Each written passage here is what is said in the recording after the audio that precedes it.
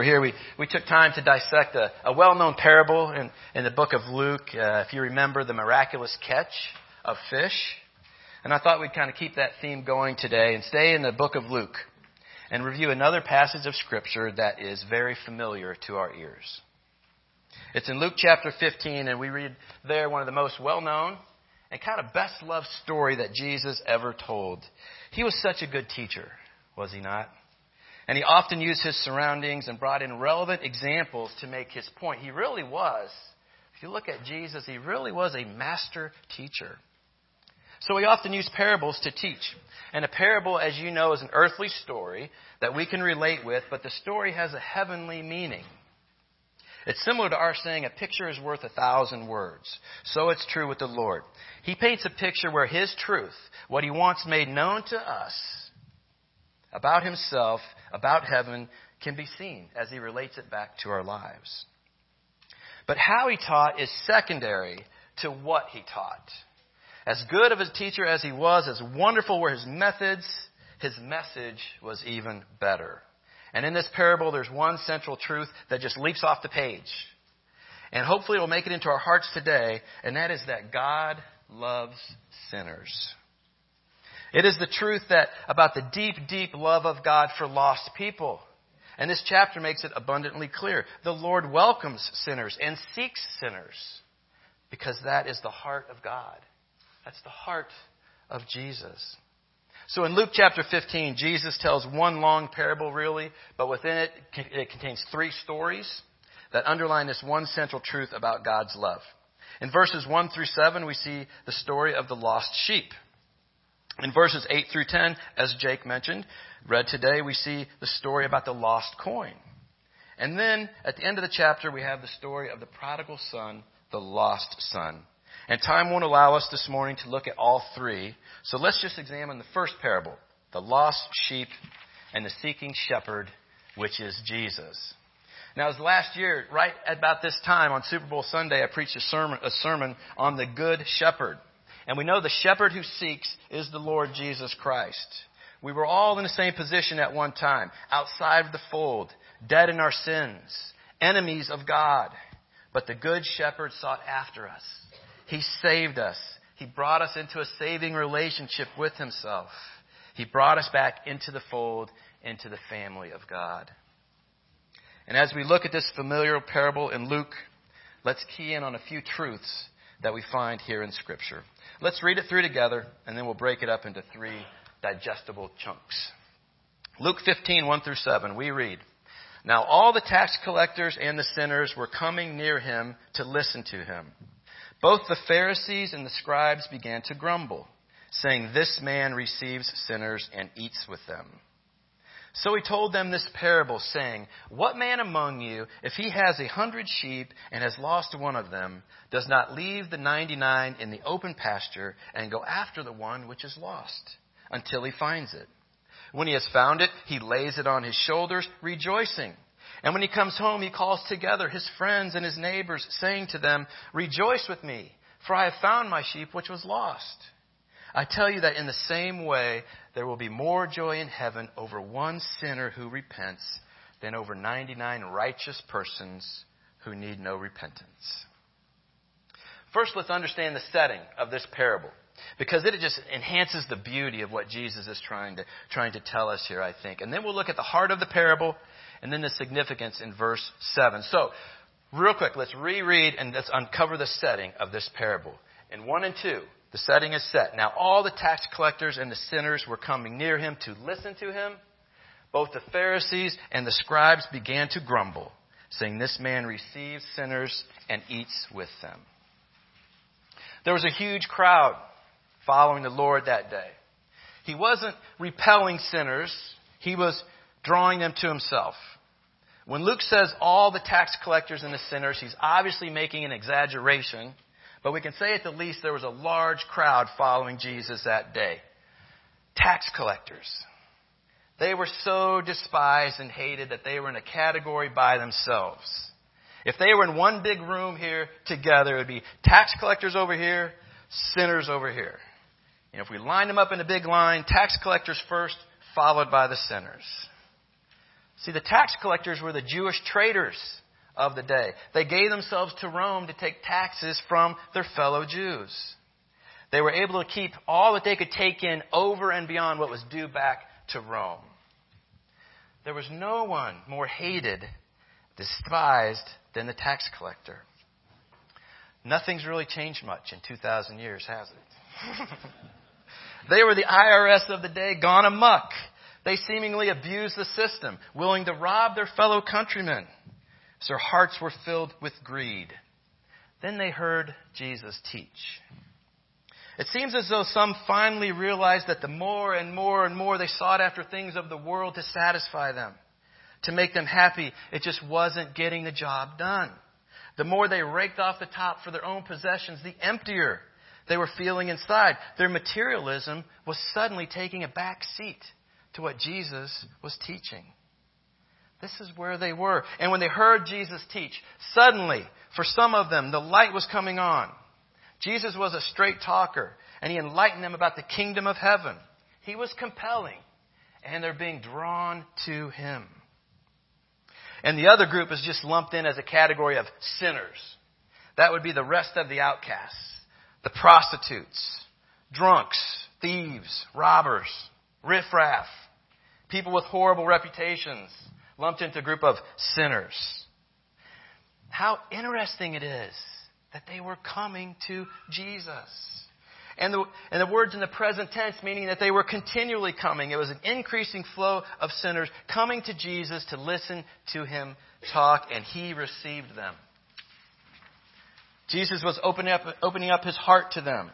He was putting his arms around them. He was teaching them about the kingdom of God. Jesus was eating with them. And when you eat with them, you talk to them and converse with someone. And they were listening to Jesus. The Son of God, the Alpha and Omega, the Lamb of God, the Lion of the tribe of Judah, the bread of life, the author and perfecter of our faith, the Good Shepherd, the light of the world, King of kings and Lord of lords, Messiah. These are titles we find for Jesus in Scripture that rightfully describe him. But let's not forget people of the day. What were they saying about Jesus? What's the title they gave him? We see in Matthew 11:19. The Son of Man came eating and drinking, and they say, behold, a gluttonous man and a drunkard, a friend of tax collectors and sinners. Yet wisdom is vindicated by her deeds. The King of Kings, the Lord of Lords was known while he walked among us as a friend of tax collectors and sinners. And he didn't mind that a bit. This is why he came, right? He came to save us. It's not the healthy that need a doctor, but the sick. Jesus loved for them, and he cared for them. So while the tax collectors and the sinners, the outcasts of society, are flocking to Jesus and he receives them, the Pharisees and the scribes began to grumble. Boy, we see that a lot in Scripture. These two religious groups of leaders grumbling. They were like professional grumblers. They had a PhD in grumbling. While they walked away from Jesus, others walked in. Those who were open to the truth, who wanted to learn the truth, who knew they were sinners.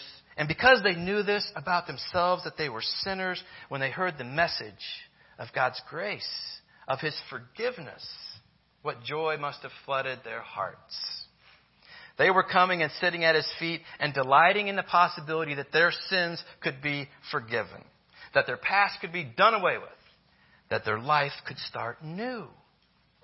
They could be born again into the kingdom of God.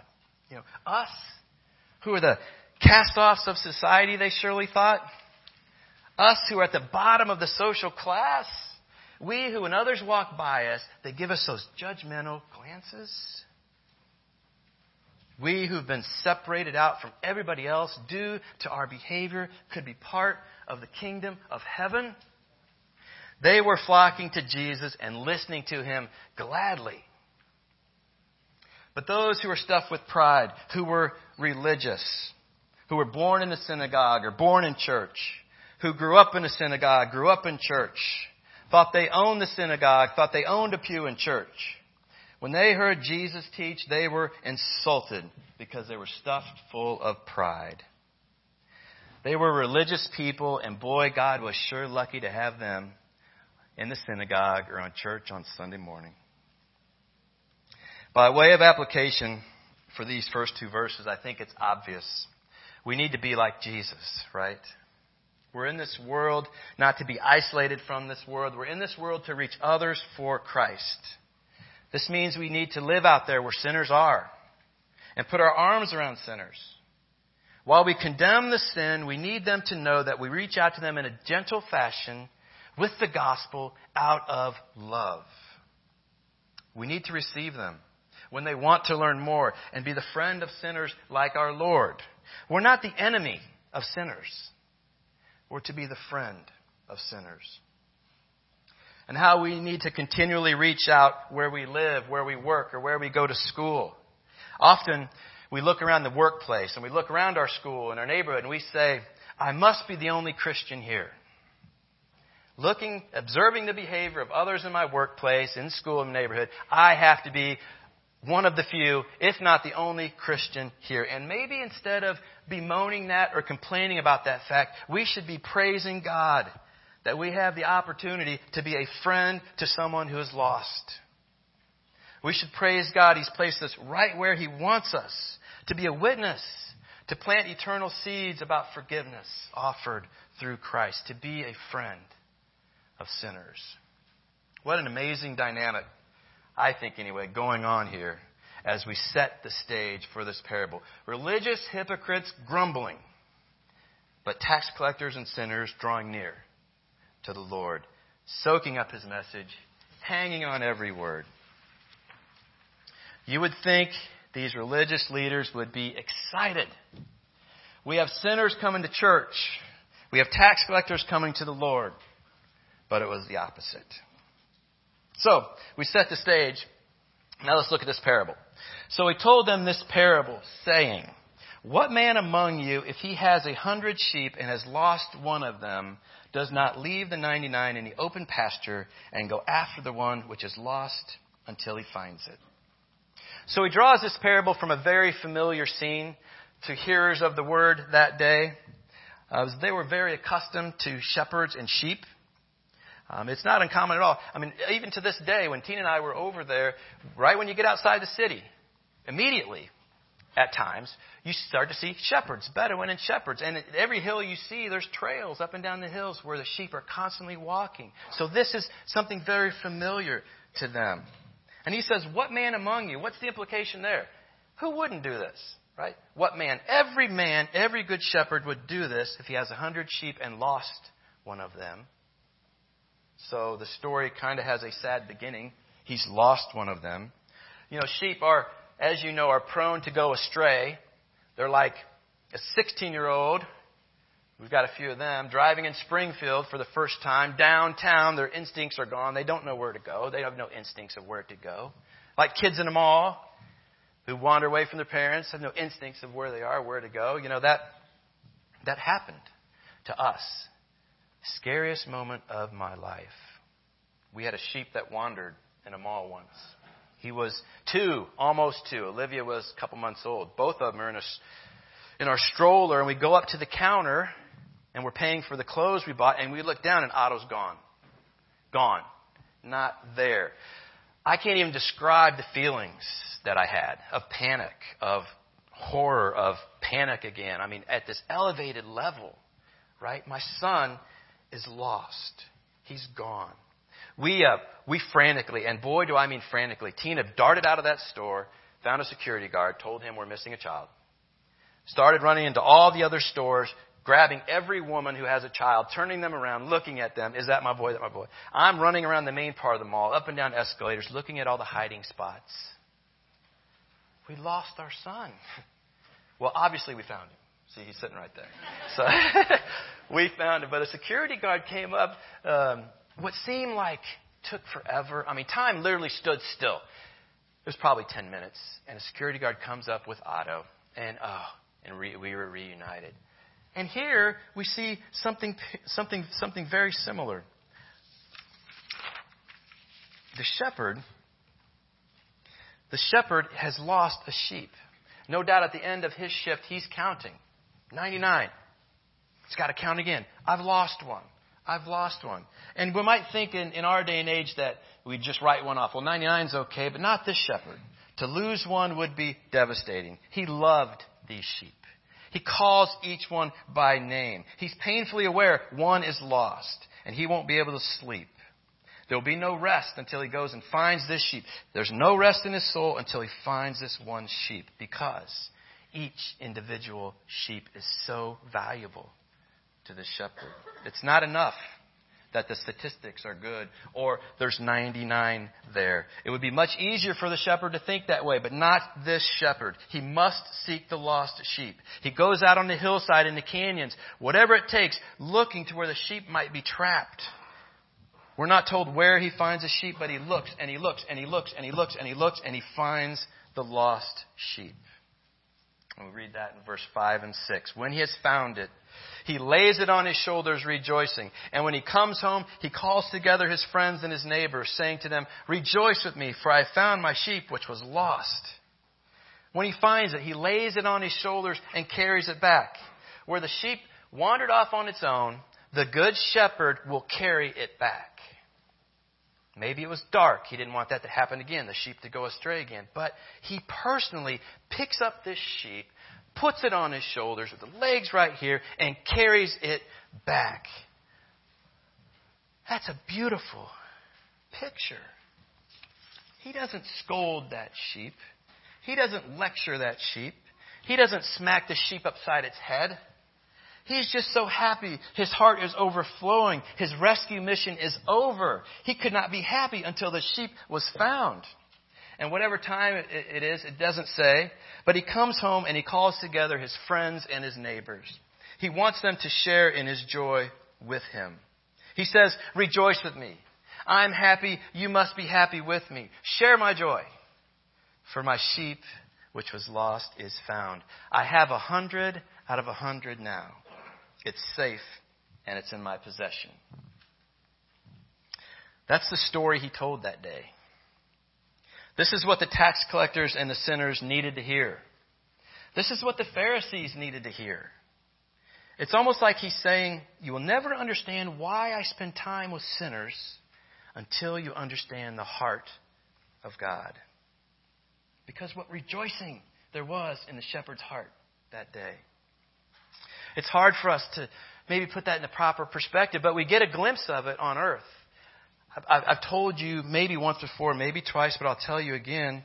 I had a really good friend in high school who we did a lot together, day after day, every day almost for 3 years. We would spend time together. One of those close buddies. Well, he was lost. He never came to Christ. He didn't grow up in a Christian family.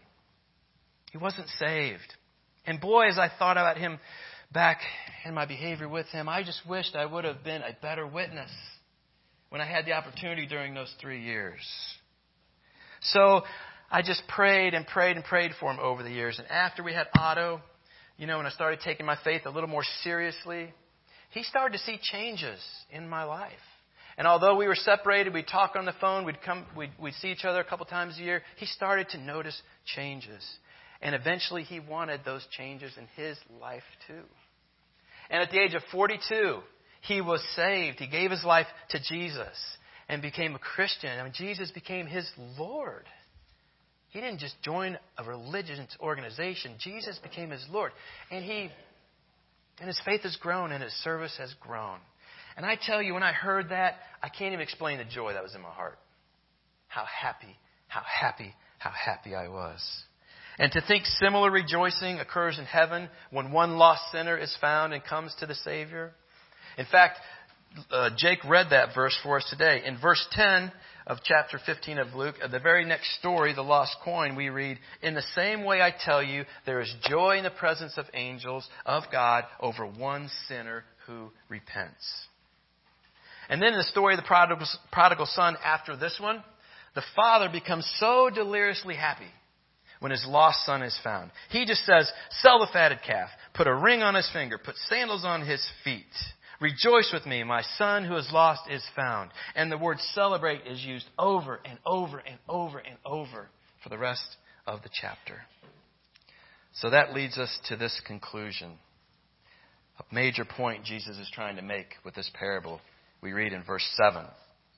I tell you that in the same way, there will be more joy in heaven over one sinner who repents than over 99 righteous persons who need no repentance. He says, I tell you, this is important. It's almost like he's saying, truly, truly, I say to you, this is important. And I tell you, in the same way. So he's going to make this application for us. Earthly story, heavenly meaning. He's going to make this application. In the same way, there will be more joy in heaven over one sinner who repents.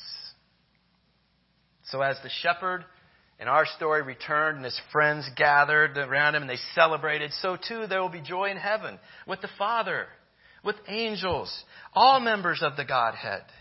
There will be a similar celebration, a holy celebration, when one sinner comes home.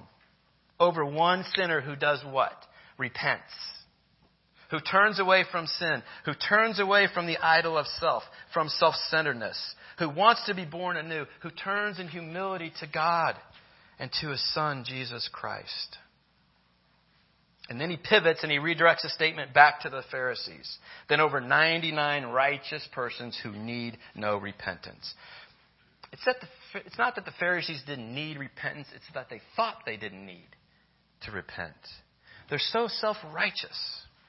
They don't see the need that they need to be forgiven. They assume they can work their way to heaven. They assume they did not need to be born again. We see the condition of their hearts many times in Scripture. In Luke 16, verses 14 and 15, we read, Now the Pharisees, who were lovers of money, were listening to all these things and were scoffing at him. And he said to them, meaning Jesus, You are those who justify yourselves in the sight of men, but God knows your hearts. For that which is highly esteemed among men is detestable in the sight of God. They're stuffed full of pride. They don't see their need for repentance. And in Luke 18:9 we read, And he, meaning Jesus, told this parable to some people who what? Trusted in themselves that they were righteous and viewed others with contempt. These are the Pharisees. They felt they were too good, too righteous to be saved, and that was their problem. Are we like them in any way? Do we scoff at sinners? Do we view others with contempt? So Jesus addresses them in the conclusion of the story that there's more joy in heaven for one sinner, one tax collector, one prostitute, this one drunk over there, the 99 religious but lost people who never repent and never come to faith in Christ. That shows us the heart of Jesus. That's why He spent time with sinners. The Son of Man came to seek and save that which was lost. That's an unmistakable truth we find in Scripture. John 10:11. I am the good shepherd. The good shepherd lays down his life for his sheep. And way back in Isaiah, in the Old Testament, we read in Isaiah 40:11, like a shepherd, he will tend his flock. In his arm, he will gather the lambs and carry them in his bosom. He will gently lead the nursing ewes. That's the heart of Jesus. A shepherd who loves his sheep, who seeks his sheep, who saves the sheep, and celebrates over the sheep when they're saved. He leaves the fold and goes out looking. He did that for each one of us in the room today. He looked for us. He left heaven to come down and look for us. Jesus went to the cross to die for you. Jesus sent the Holy Spirit in the world to find us. Are we being like Him? Are we looking for sinners in love and telling them about God's love for them? We were running away from Christ, giving into our flesh, giving into sin. We were like the lost sheep in the story today, and it was Jesus who called to us, found us, and saved us.